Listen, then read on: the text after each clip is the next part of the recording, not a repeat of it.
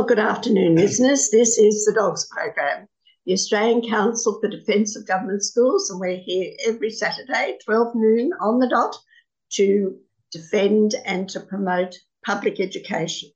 And in order to do that, of course, we take a very firm line on private schools. They can exist if they want to. They've certainly got plenty of money, particularly a lot of the churches that run them, but we don't believe that they should get 1 cent of public money in either direct or indirect grants. But we'll talk about that a bit later.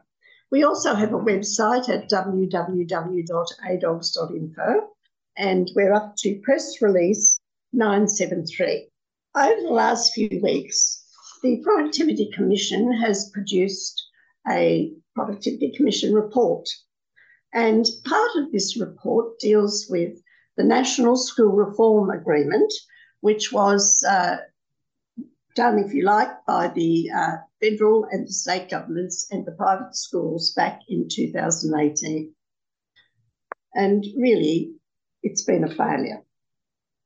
It's a pretty shocking agreement, and the Albanese government aren't promising us anything better. However, the Productivity Commission only dealt with things like NAPLAN and PISA and teachers, whether or not they're doing a good job, and principals, whether they're doing a good job, but mainly testing, like NAPLAN. They did not deal with funding because, surprise, surprise, dealing with funding was not part of their terms of reference. So we've got an interesting press release for you on this, and Sorrel's going to read it for us. Thanks, Jean. So this is press release 973, Productivity Report on National School Reform Agreement, the Art of Avoiding Real Issues.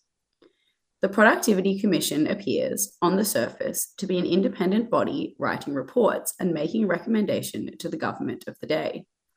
But how independent is it? And what is left out of its reports? The personnel of the Commission is under question after appointments made by the coalition government. But the quality of its reports is another burning issue. Reports, particularly those dealing with education, are noted, not so much for what they deal with, but with what they are not permitted to deal with.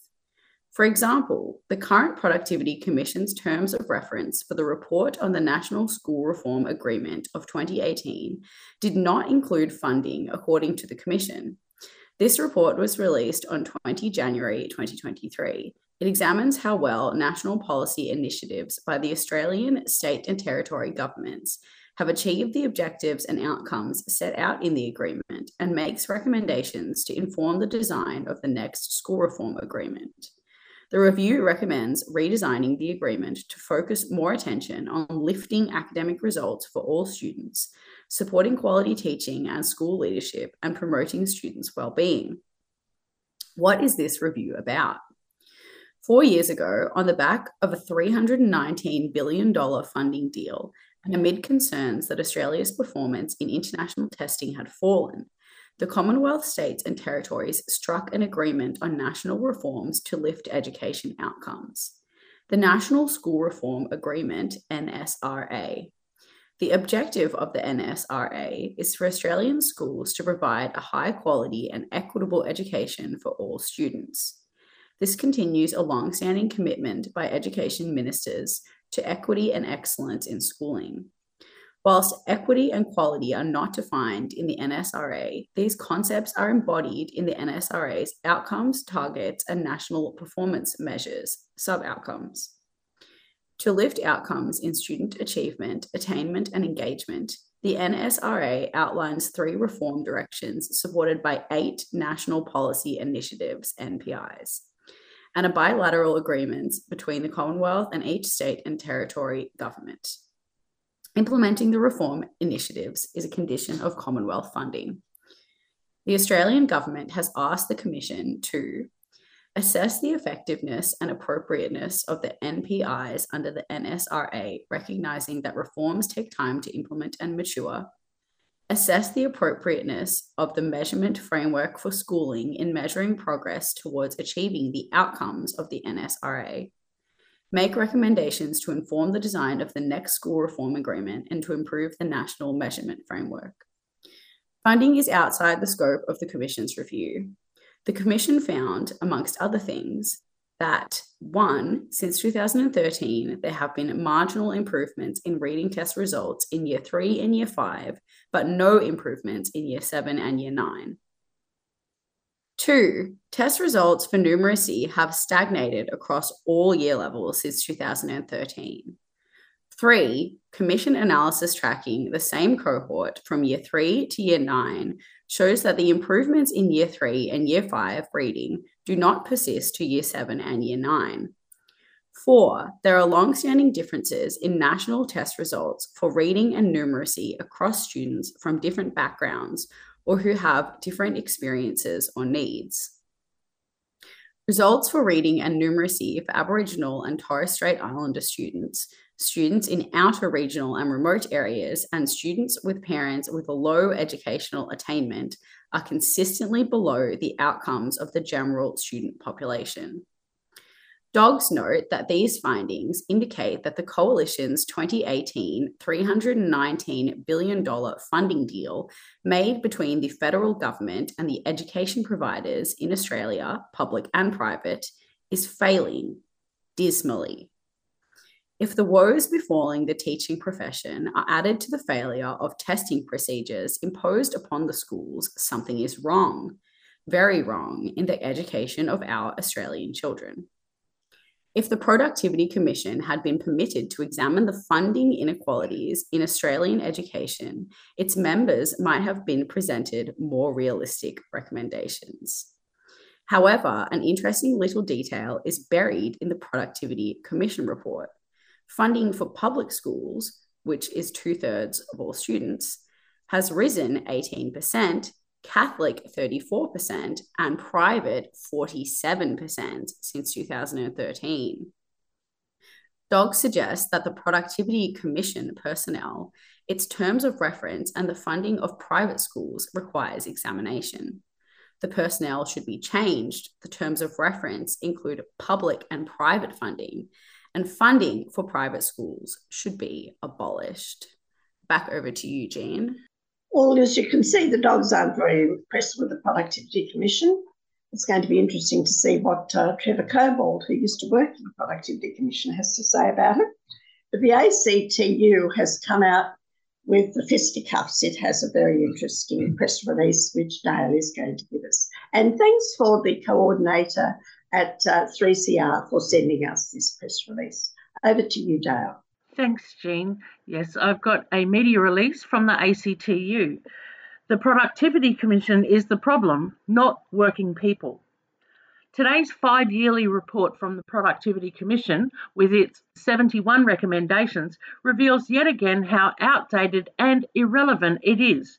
While a review of the Commission has been floated, the only real solution is to scrap it.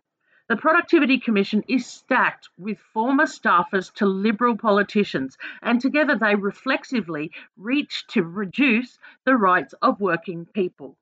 This lack of balance and diversity is reflected in today's regressive recommendations. One of its notions is to encourage schools to innovate by outsourcing teaching jobs to online teachers should the school lack specialist expertise, making a mockery of addressing the current teacher shortage crisis. It also wants to slug apprentices and university students with increased fees. The Commission is recommending greater automatic recognition of international occupational licences, such as for electricians, nurses and plumbers. This is a potentially dangerous move that would undermine Australia's licensing standards and risk exposing workers and the public to harm. Among many anti-worker proposals, the Commission wants to strip workers of most of the rights they have in awards, then allow agreements to take away even more. It wants to privilege the needs of employers and consumers over workers. In its ongoing war on penalty rates, the Commission takes aim at award clauses, ensuring workers are paid for overtime, for unsocial or irregular hours, for weekends or public holidays, and for shift work. The Commission is also threatening entire industries by recommending Australia abandon anti-dumping measures, which would allow predatory dumping of underpriced goods on Australian markets, potentially killing off countless Australian jobs. The ACTU welcomes the Albanese government's affirmation it will not adopt every recommendation in the bloated 9-volume report. We don't believe productivity gains come from scorched earth industrial relations, Treasurer Jim Chalmers said to the Committee for Economic Development of Australia, CEDA, yesterday. Quotes attributable to ACTU Secretary Sally McManus are, "The Productivity Commission is one of the least productive and inflexible institutions in our country. It has damaged the very cause of increasing productivity as a shared national ambition by equating productivity with lower wages and less rights for workers. If working people are not on side with the benefits of increased productivity, they will hardly be open to what to do to increase it." The Productivity Commission can shoulder much of the blame for the fact that since it was established, working people hear calls for increasing productivity to mean less pay for more work. This latest report proposes taking most rights of working Australians, leaving them with only 7 that then could be taken away in bargaining.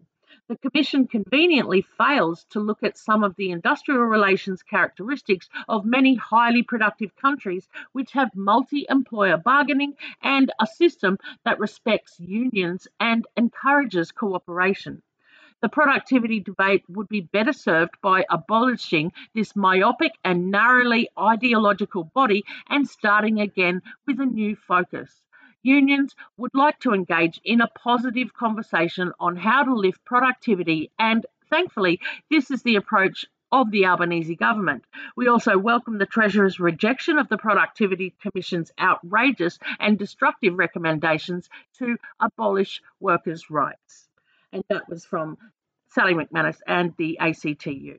Back to you, Jean. Yes, well, thank you very much, Dale. I think that there's a general consensus amongst public school people anyway, and the ACTU and working people, that the Commission, the Productivity Commission, is the problem, not teachers, not students, not public school supporters. But we'll have a bit of a break and we'll come back with a new voice for you. It's all about a voice in our own country. We've got a reason to be screaming out, where's our voice in this country? You know, not that I want to be a part of the Constitution for that, you know. That's why 3CR is so important to me and this community here. We've got a voice, but it's not, you know, we're entitled to a bigger voice than what we've got.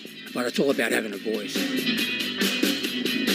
Subscribe to 3CR, fiercely independent and community controlled.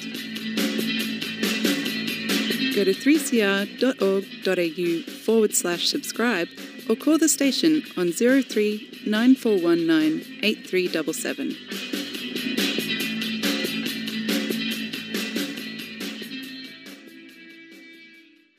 Yes, well, we hope you're still listening to the dogs here on 3CR. And we have a new voice for you. Oliver couldn't be, he's doing overtime today on his job. But here is Jack to do the honours, and he's going to tell us about the 50 wealthy private schools who raked in over $600 million in donations and investment income. Over to you, Jack. Thank you very much. Thank you. Well, the wealthiest and most exclusive private schools in Australia are raking in millions of dollars in donation and investment income. These millions are ignored in assessing the need for government funding. This is a major flaw in how private schools are funded. The flaw means the schools are massively overfunded by the taxpayer. Funding of private schools must be overhauled. New figures obtained from the Australian Charities and Not-for-Profit Commissions, that's the ACNC, show that 50 private schools received $611 million in donations and investment income over 5 years from 2017 to 2021. Donations totaled $461 million and investment income was $50 million. Just 10 schools raked in 291 million, or nearly 1/3 of the total of donations and investments.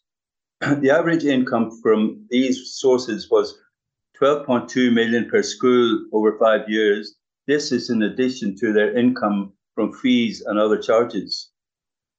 The top 10 schools were Melbourne Grammar in Victoria, which got 43.2 million. Shore, which is New South Wales, 37.9 million. Crest Church Grammar in West Australia, 46.3 million. The Scots College New South Wales, 53 million. Geelong Grammar in Victoria, 32 million, and Scotch College Victoria, 31.4 million. Cranbrook, New South Wales, 21.4 million. Brisbane Grammar in Queensland, 20 million, and Mariah College, New South Wales, 19 million, and Caulfield Grammar, 17 million. Donations and investment income of these wealthy exclusive schools dwarfs other private income of public schools. The average privately sourced other income of Victoria public schools in 2020 was $279 per student. By contrast, the donations and investments income of Melbourne Grammar was $5,055 per student and $5,784 per student at Geelong Grammar. The average such income of New South Wales schools in 2020 was 54 million per 150 per student. By contrast, the donations and investments income of Shore averaged 4,533 per student and 3,243 per student at Scots College. These are the very wealthy and exclusive schools. Their average fees in 2021 were 24,423 per student. Many have fees of around 30,000 or more per student. The fees at Sydney Grammar were 40,700 per student, and 90% or more of the students in 40 of the 50 schools were from the top 2 socio-educationally advantaged quartiles. The proportion in the other 10 schools ranged from 83 to 89%. That's extraordinary figures, aren't they? Quite extraordinary. I think that the interesting ones are when we're dealing with thousands, 5, 6, 7,000 per private school student in private income. And when you go to the public schools, you're lucky if you get a few $100s per student with the poor parents who've got to keep the roof over their children's head as well as send them to school, trying to raise more money for their poor little public schools. It really is a very interesting and quite shocking situation that our education system has got us into. But back to you, Jack. Thank you. These 50 private schools also received $539 million in funding by the Commonwealth and state governments. Funding was determined without regard to their donations and investment income. Under the current Commonwealth funding method, private school funding is determined by the capacity of families to pay fees. This is measured by the adjusted taxable income of families as reported by the Australian Tax Office. Well, as we know, wealthy people don't pay much tax because they have all sorts of lovely schemes lined up. So this is another area where the figures are very, very rubbery indeed. It ignores other very lucrative sources of income for private schools, such as donations and investment income. In addition to fees and other charges, these schools raise additional funds through multiple tax-exempt organisations such as foundations, building funds, scholarship funds, and others. For example, Shore raises funds through its Shore Foundation, which has assets of 42 million.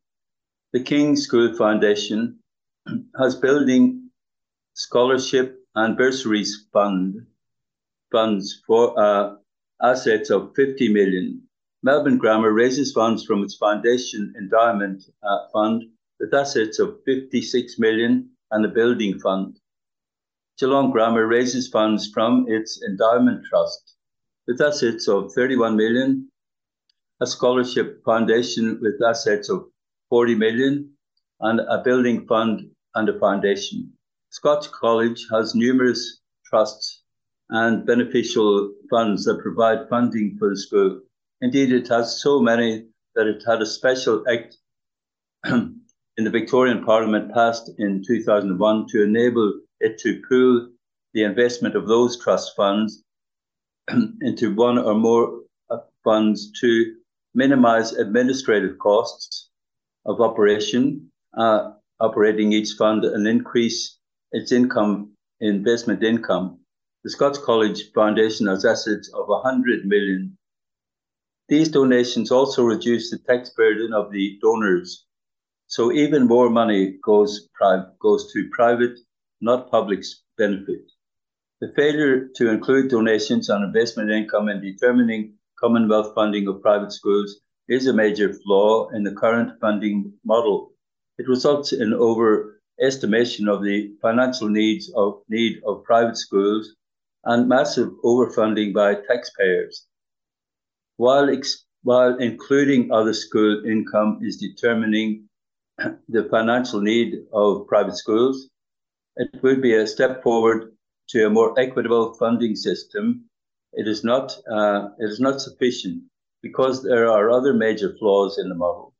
The major flaw is the assumption that the parents of students pay the school fees and other charges. This is demonstrably untrue. Many private school students have their fees at least partly paid for by their grandparents. Yes, well, here's one grandparent who pays her grandchild's fees, but it's at a public school. Yeah. The funding model also ignores other income provided by grandparents, such as money for house renovations, household items such as white goods, furniture and IT equipment, cars, holiday and medical expenses that free up family income to be spent on school fees. Over 50% of parents have their adult students with a variety of expenses, including school fees. The Bank of Mum and Dad, it's a big bank.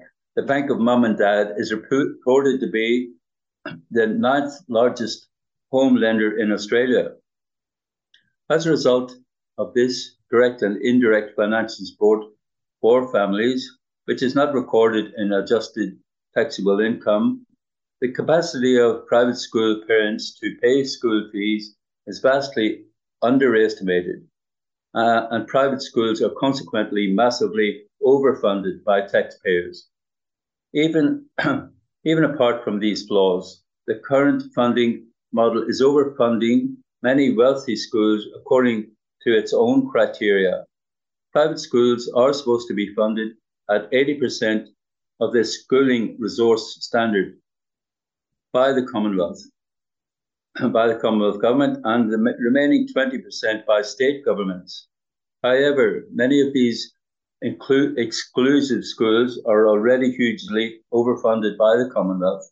For example, in New South Wales, Loreto Kirribilli was funded at 143% of its SRS in 2022 by the Commonwealth instead of 80%, and St. Aloysius College was funded at 140%. Melbourne Grammar was funded at 107%, and Brisbane Grammar was funded at 113%, and St. Mary's Anglican Girls' School in Perth was funded at 140%. Well, this is all very, very interesting, isn't it? And if our listeners want to find out more about this, they'll find all of these figures and more on the Save Our Schools website. It's a mine of information. Just to continue, the overfunding of Loreto Carabelli is estimated by Save Our Schools at 2.3 million in 2022 and 2.4 million for St. Aloysius College. Melbourne Grammar was overfunded by 1.7 million, while Brisbane Grammar and St. Mary's Anglican schools were overfunded by 3 million. The total overfunding of 38 of the 50 schools was 57.6 million. 7 schools were funded at slightly less than 80% in 2022, but will be funded at 80% in 2023. Figures for the other 5 schools could not be obtained. Well, thank you very much, Jack. And once again, Save Our Schools is a mine of information. And a lot of these statistics are also on our website under the statistics section at www.adogs.info. But we'll have a bit of a break and we'll come back to some more information. Did you know that 3CR received its community radio licence in 1976? Our application was successful because of our diverse and engaged community membership. Subscribers are at the heart of our station, and we really need you to be active and paid up in 2023. Become a 3CR subscriber today. Call 039419 8377 or subscribe online at 3cr.org.au/subscribe.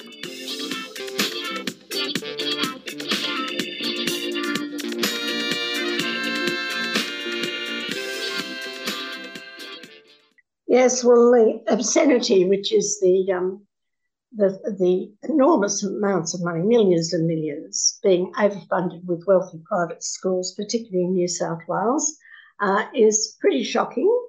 But what is even more shocking is the shortage of resources for public education, particularly in New South Wales. And we're thinking of this week, of course, because there is an election on Saturday up there. And hopefully the coalition government will be given a very firm message on what they have done for public education or not done.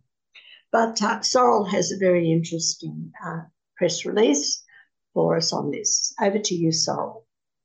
Thanks, Jean. So this article is from the New South Wales Teachers Federation, and it is entitled New South Wales Coalition Delivers a Shortage of Classrooms and a Shortage of Teachers.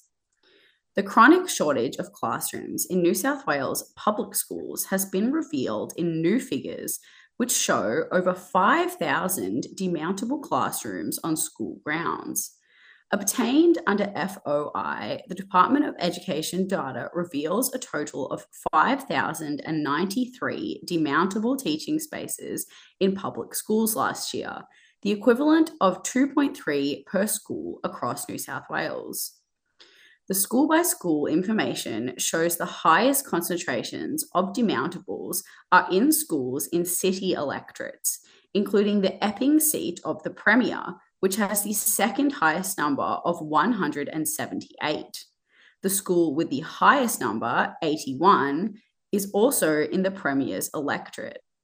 At the same time, newly published information shows the Peritet government is giving millions in funding to private schools for new luxury buildings and facilities, including permanent classrooms to replace demountable buildings. The New South Wales Teachers Federation President, Angelo Gavrielatos, said, "We have a shortage of teachers and a shortage of classrooms, and the Peritet government denies both problems even exist. The number of demountable classrooms is 30% higher than when the coalition won in 2011, and they are increasingly being used as permanent solutions to the shortage of permanent classrooms, which is totally unacceptable. The priorities of this government are all wrong. Despite warnings about a lack of classrooms, they cut over $1 billion from the public school capital works budget in 2021 to 2022. And our children are the ones who are paying the price. While public school students are stuck in demountables, the Peritet government is giving millions to private schools to replace them with permanent classrooms and build amphitheatres and digital photography studios. The new government figures are only for classrooms, and the total number of demountable buildings on public school grounds would be significantly higher. This government is failing teachers and failing students in public schools.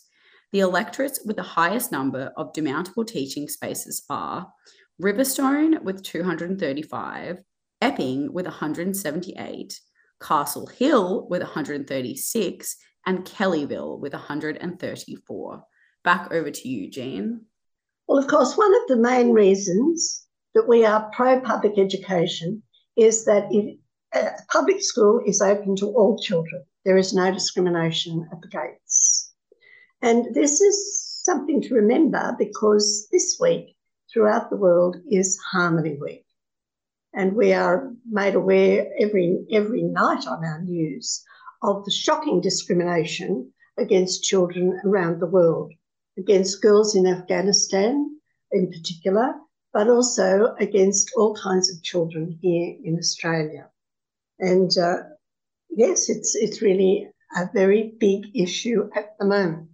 So Maddie has a very interesting media release, once again from the New South Wales Teachers Federation. Over to you, Maddie. Thank you, Jean. So the 21st of March was the start of what the Australian government calls Harmony Week. And this designated week is scheduled for the purpose of celebrating cultural diversity with a focus on inclusiveness, respect, and a sense of belonging for everyone in our communities. But by putting a positive spin on the true intent of March 21, could we actually be covering up the true reality of racism in Australia and hampering genuine efforts to achieve its elimination?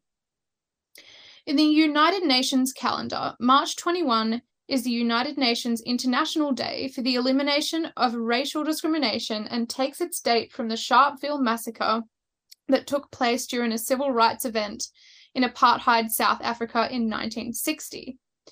Since 1966, the world has observed this date as being the day that freedom from racial discrimination should be recognised as being a human right.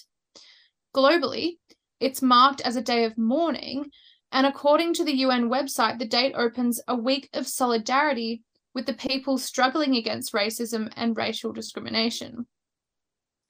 Andrew Jabalkowitz, Emeritus Professor of Sociology at University of Technology, Sydney, believes the rebranding of End Racism Day into Harmony Day has been detrimental, as Australia has avoided developing institutional research into racism and discrimination and failed to hold societal conversations to combat these. He also says that we've lost a generation of capacity to engage with racism and do something about it in a systematic and serious way. Federation has long held strong policies around anti-racism and multicultural education. That's because education is the key to eradicating racism and embedding the principles of diversity and inclusivity into our communities. Schools should celebrate and share cultural heritage, practices, beliefs, identities, and languages. By leading our communities in the appreciation of difference and respect for each other, we can promote peace, inclusiveness, and building strength in belonging. If by celebrating Harmony Week, people are encouraged to use their voice to speak out against racism and to mobilise against all manifestations of discrimination and injustice, then you are advocating for the principles of UN's International Day for the Elimination of Racial Discrimination. The 2023 United Nations theme for the 21st of March focuses on the urgency of combating racism and racial discrimination 75 years after the adoption of the Universal Declaration of Human Rights. It was 75 years ago that a set of common values was agreed upon by the international community, and it was acknowledged that rights are inherent to every single human being and not granted by the state. These rights are enshrined in the Universal Declaration of Human Rights, a blueprint for international human rights norms.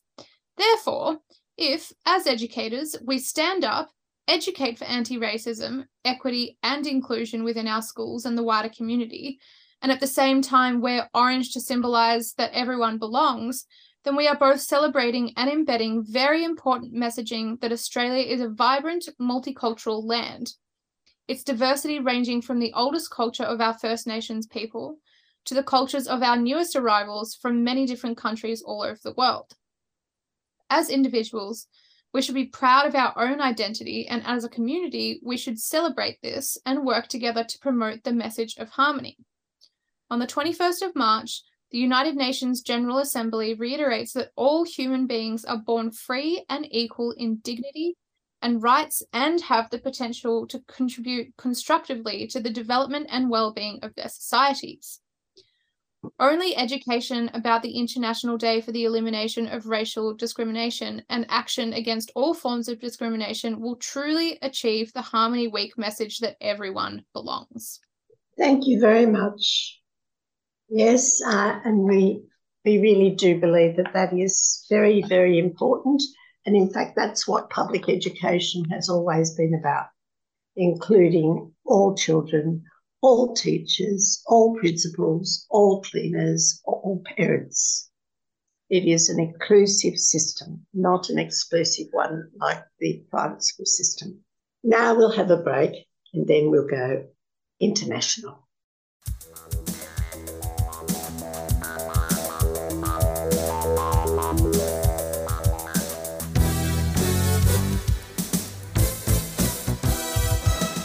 Hi, I'm Jeffrey. I'm Alphonse. I'm Erwin. And we are from the Voice of West Papua. Tuesday 6:30 until 7:30 p.m. News and music from West Papua.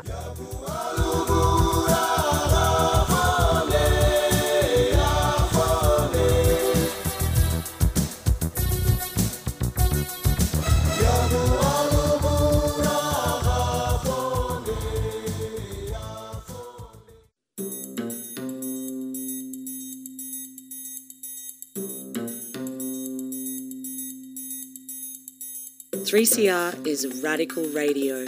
Through our on-air content and community structure, we promote real change for workers' rights, gender equality, environmental action, disability justice, and on racism and First Nations sovereignty.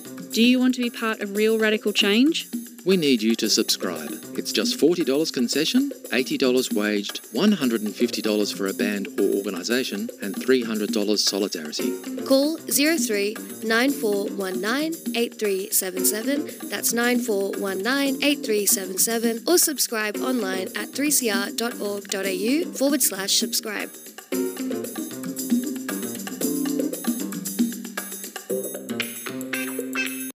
Well, we hope you're still with us because we're off to Iraq 20 years after the invasion by, remember it, President Bush? Remember, we were supposed to be after those weapons of mass destruction. Never happened, excepting from the invaders, and the weapons never materialised. But what has happened to Iraqi girls? Over to you, Dale. Now here's an article from The Guardian. 2 decades after the Iraq invasion, what happened to the promise of education for girls? 20 years ago, Iraqi women and girls were promised a new future of liberation and education by former US President. The reality is different. Coming home late in the evening, a young girl in the southern Iraqi city of Basra, Zainab, then 15, feared each day could be the last day she could go to school. Living in a conservative district in Basra province, where females out alone in the evening are frowned upon, Zainab's family were not happy about it. They were also concerned about her safety. Her school, like many in Iraq, had been forced to divide and rotate pupils into morning, afternoon and evening shifts as there were not enough buildings available to accommodate all students at once. The late evenings led to arguments with her family, but her parents' faith in education, despite their illiteracy, meant Zainab was able to complete her education, though not in Iraq, as her family later left for Jordan, escaping conflict and instability. I was a smart and hard-working student, but in both Iraq and Jordan, I was always fearful I would have to drop out, says Zainab. Other girls have not been so fortunate. UNICEF estimates that about 3.2 million school-age Iraqi children are out of school. It's a far cry from the vision outlined by President George W. Bush in March 2004, a year after the US-led invasion of Iraq. At the time, a new future of liberation and education for women and girls had been part of the moral justification for the invasion. For women and girls, liberation has a special significance. Some of these girls are attending school for the first time. It's hard for people in America to imagine. A lot of young girls now get to go to school, Bush had said in 2004 with reference to Afghanistan and Iraq. The education system had already been affected by a decade of sanctions and the three wars waged during the Ba'athist era. In 2004, a study published by the Iraqi Education Ministry and UNICEF found the education system lacked the basics necessary to provide children with adequate education, especially girls, whose enrollment was lower than boys across all grades. It has not improved over the past 2 decades. Only 6% of the state budget has been allocated to education despite its importance for economic growth. For girls, education opens up new possibilities through career development or entrepreneurship, as well as the potential for them to create more economic opportunities for others. Girls are also at an increased risk of dropping out as they progress through education, with 1 in 14 girls in Iraq aged between 15 and 19 giving birth, according to estimates by the charity Save the Children. As of 2017, Iraq had the lowest female literacy rate, 79.9% in the region, below the global average of 83.3%. This is despite Article 34 of the Iraqi Constitution, which stipulates that primary education should be free and obligatory for all children. However, international aid and investment is not the only issue, according to former students from before and after the invasion who spoke to The Guardian and Juma, an independent Iraqi media platform. The fall of Saddam Hussein in 2003 didn't mean that existing laws changed overnight. This includes a penal code from 1969 that enables parents and teachers to discipline children. The Education Ministry has stipulated that the veil should not be compulsory in schools. However, in 2005, Iraqi constitution states that Islam is the official state religion and should be the foundation source of legislation. Occasionally, female students and some teachers share their experiences online using hashtags that highlight their oppression, such as hashtag educational terrorism and hashtag no to the compulsory veil. And that was an article by Balsam Mustafa in The Guardian. Back to you, Jean. Yes, well, now we've got some good news. And part of this good news is that it doesn't matter how much money they pour into private schools. The public system is the main system and the private system is parasitic on it. And all the good ideas and all the special things have always come from the public system. And The Guardian, the UK Guardian, has picked up a very special principal and a very special school in Australia. And Dale is going to tell us about it. Over to you, Dale. Thanks, Jean. This article is titled Albert Park Secondary College, No Revolution Necessary. Mainstream public schools can and must put creativity at their heart. And it's by Stephen Cook. Children will leave school without any enthusiasm for life if we only focus on the basics, says one principal who overhauled his public school. Here's the question: what is education for? Is it for equipping young people narrowly for a career, or is it for equipping them for life? I believe that if education has an enemy, it's narrowness, which leads inexorably to another enemy, boredom. A good My School rating doesn't mean it's good for your kid. What is killing our schools is the belief that we should concentrate on the basics and pretty much the basics only. If this thinking continues, our schools are in danger of being turned into factories to churn out rudimentary skills like literacy and numeracy without giving enough emphasis to more creative, higher-end knowledge and personal capabilities. Of course, the basics are important. They are the concrete foundation upon which all else is to be built. But without something more, they can also be soul-destroying for teachers as well as students. This need to concentrate on the basics to the exclusion of more interesting learning is a common lament of principals. Some get so disillusioned that they leave the system and start their own highly creative, rule-bending, sometimes almost completely off-the-grid independent schools. There are plenty of examples of this in Australia and around the world, and there are many aspects of them to admire.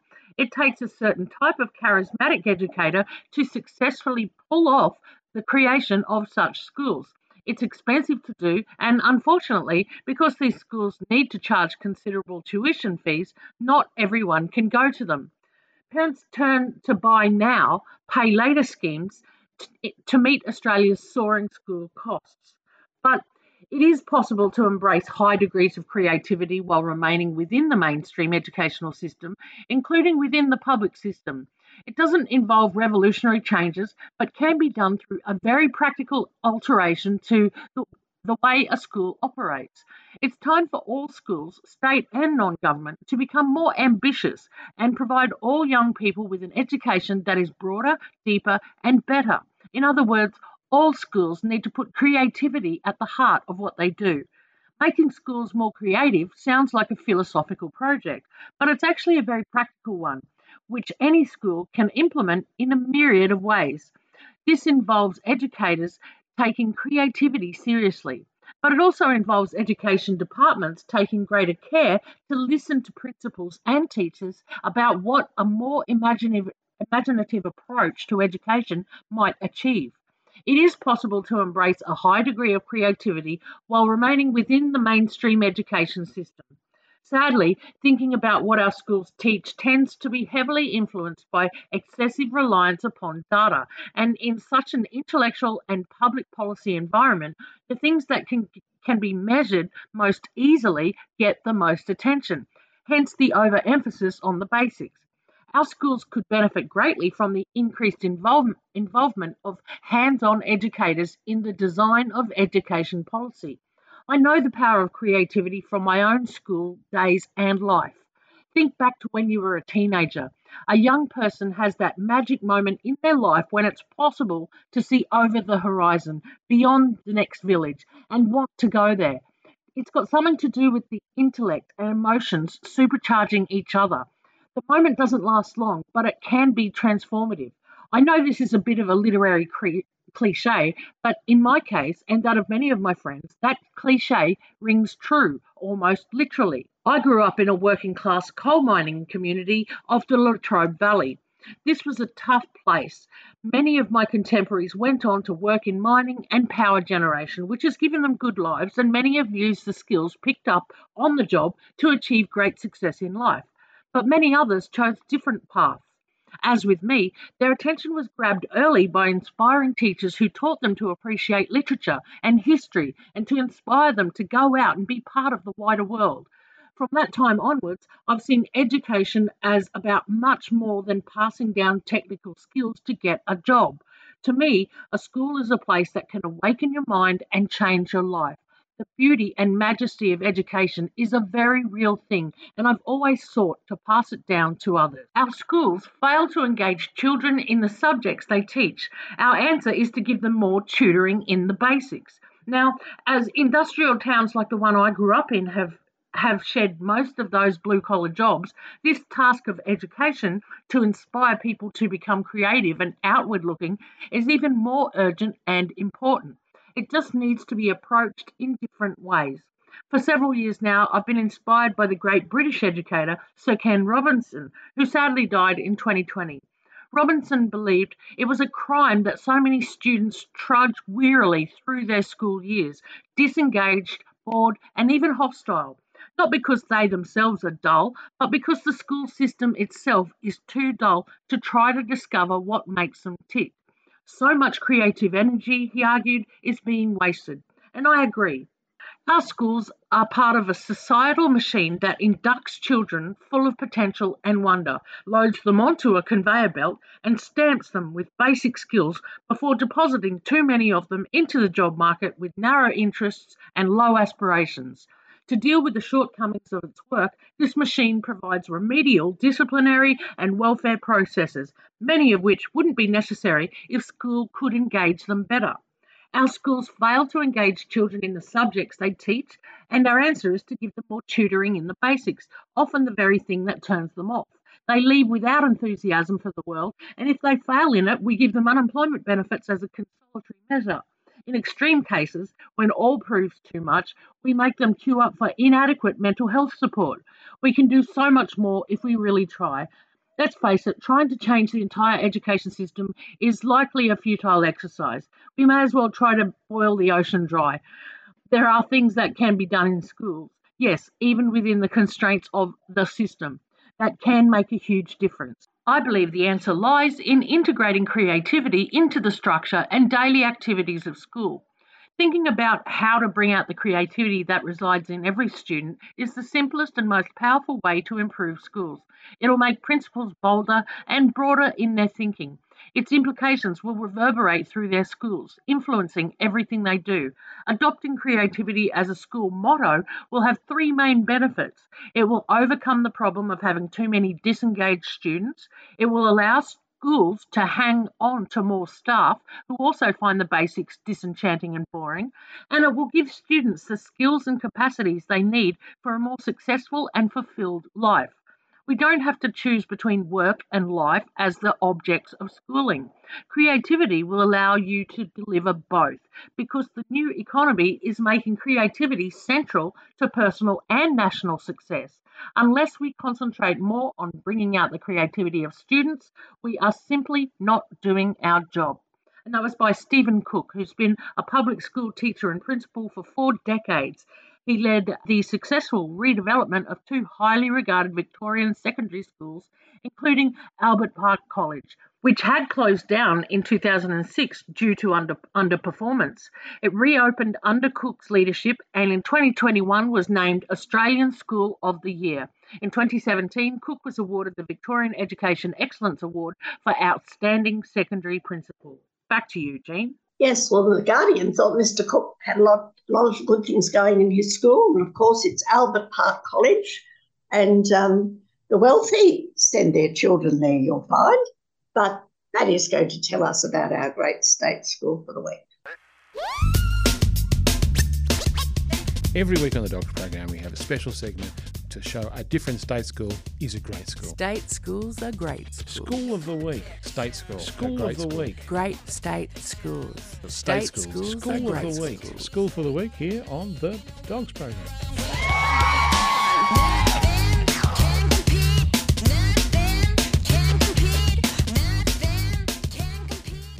And this week's great state school is, of course, Albert Park College. Congratulations, Albert Park College. Albert Park College is one of Melbourne's newest and most exciting secondary schools. The inner Melbourne Bayside community demands high standards of academic achievement, skill attainment, artistic creativity, sporting prowess, and personal development for its children. Their curriculum and programs are designed to meet those demands and are delivered by highly motivated and qualified teachers in modern and architecturally distinctive buildings that utilise the most up-to-date learning technologies. I'm going to throw some facts and figures at you now from the Akara My School website. There are 1,559 students enrolled at Albert Park College. The ICSEA value is above average, quite a bit above average, at 1,124. There is 53% of the students that have parents in the upper quartile of income earning, 28% in the second highest quartile, 14% in the third quartile, and in the lowest quartile there is 6% of the students. So it's a school that has attracted those on high incomes, but 34% of the students speak a language other than English, and there are 0 Indigenous students. Now to finances. Recurring grants, the Australian government provides $4.36 million annually. Victorian government provides $16.68 million. Fees and parental contributions add up to $2,877,000, and other private contributions are $168,000. But it only costs $15,534 to send a student to this school. In capital grants over the last 3 years, there has been $2.6 million. So Albert Park College, you are our great state school of the week, and we thank the teachers, the students, and the community that make this school possible. Well, thank you very much, Maddie. Isn't that a lovely story? And if you want to find out more about the dogs and our fight for public education, we're there for you to find out about at www.adogs.info or on the 3CR website. But from our wonderful producer, Dale, and Maddie, and Jack, and Sorrel, it's bye for now.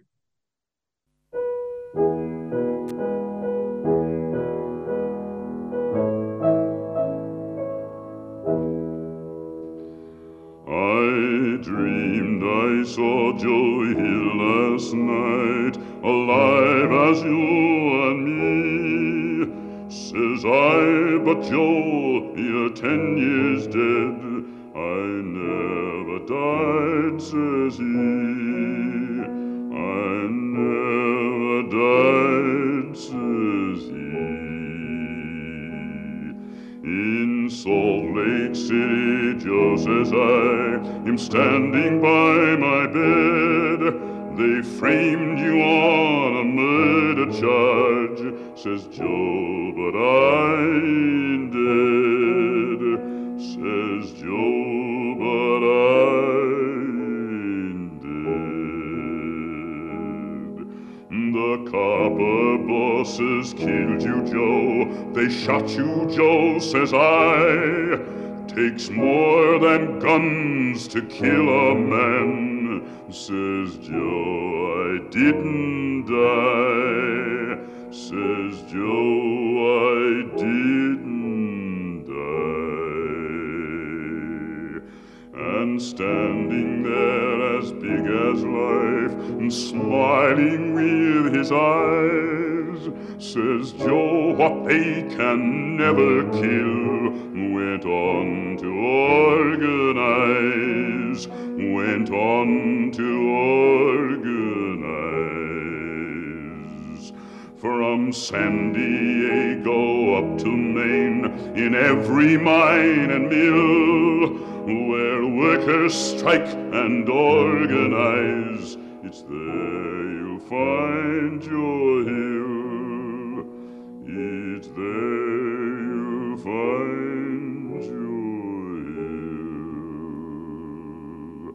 I dreamed I saw Joe here last night, alive as you and me.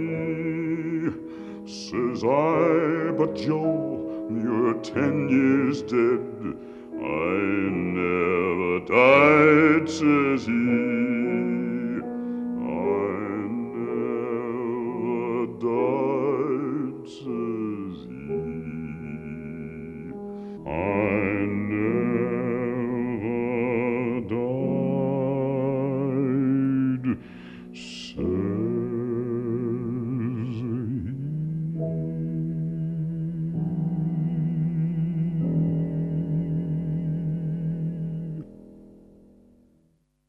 You've been listening to a 3CR podcast produced in the studios of independent community radio station 3CR in Melbourne, Australia. For more information, go to allthews.3cr.org.au.